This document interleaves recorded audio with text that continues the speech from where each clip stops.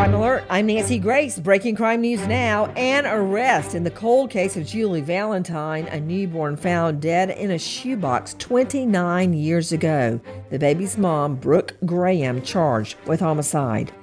Kentucky police searching for a missing mother of two, Samantha Sperry, instead find a fugitive living in an underground bunker. Ernest Hendrickson was wanted on drug charges. And crime in New York City drops in all major categories. The crime rate in March was at a 25-year low. For the latest crime and justice news, go to crimeonline.com. This Crime Alert brought to you by SimpliSafe. When you have a good security system like SimpliSafe, things just feel different.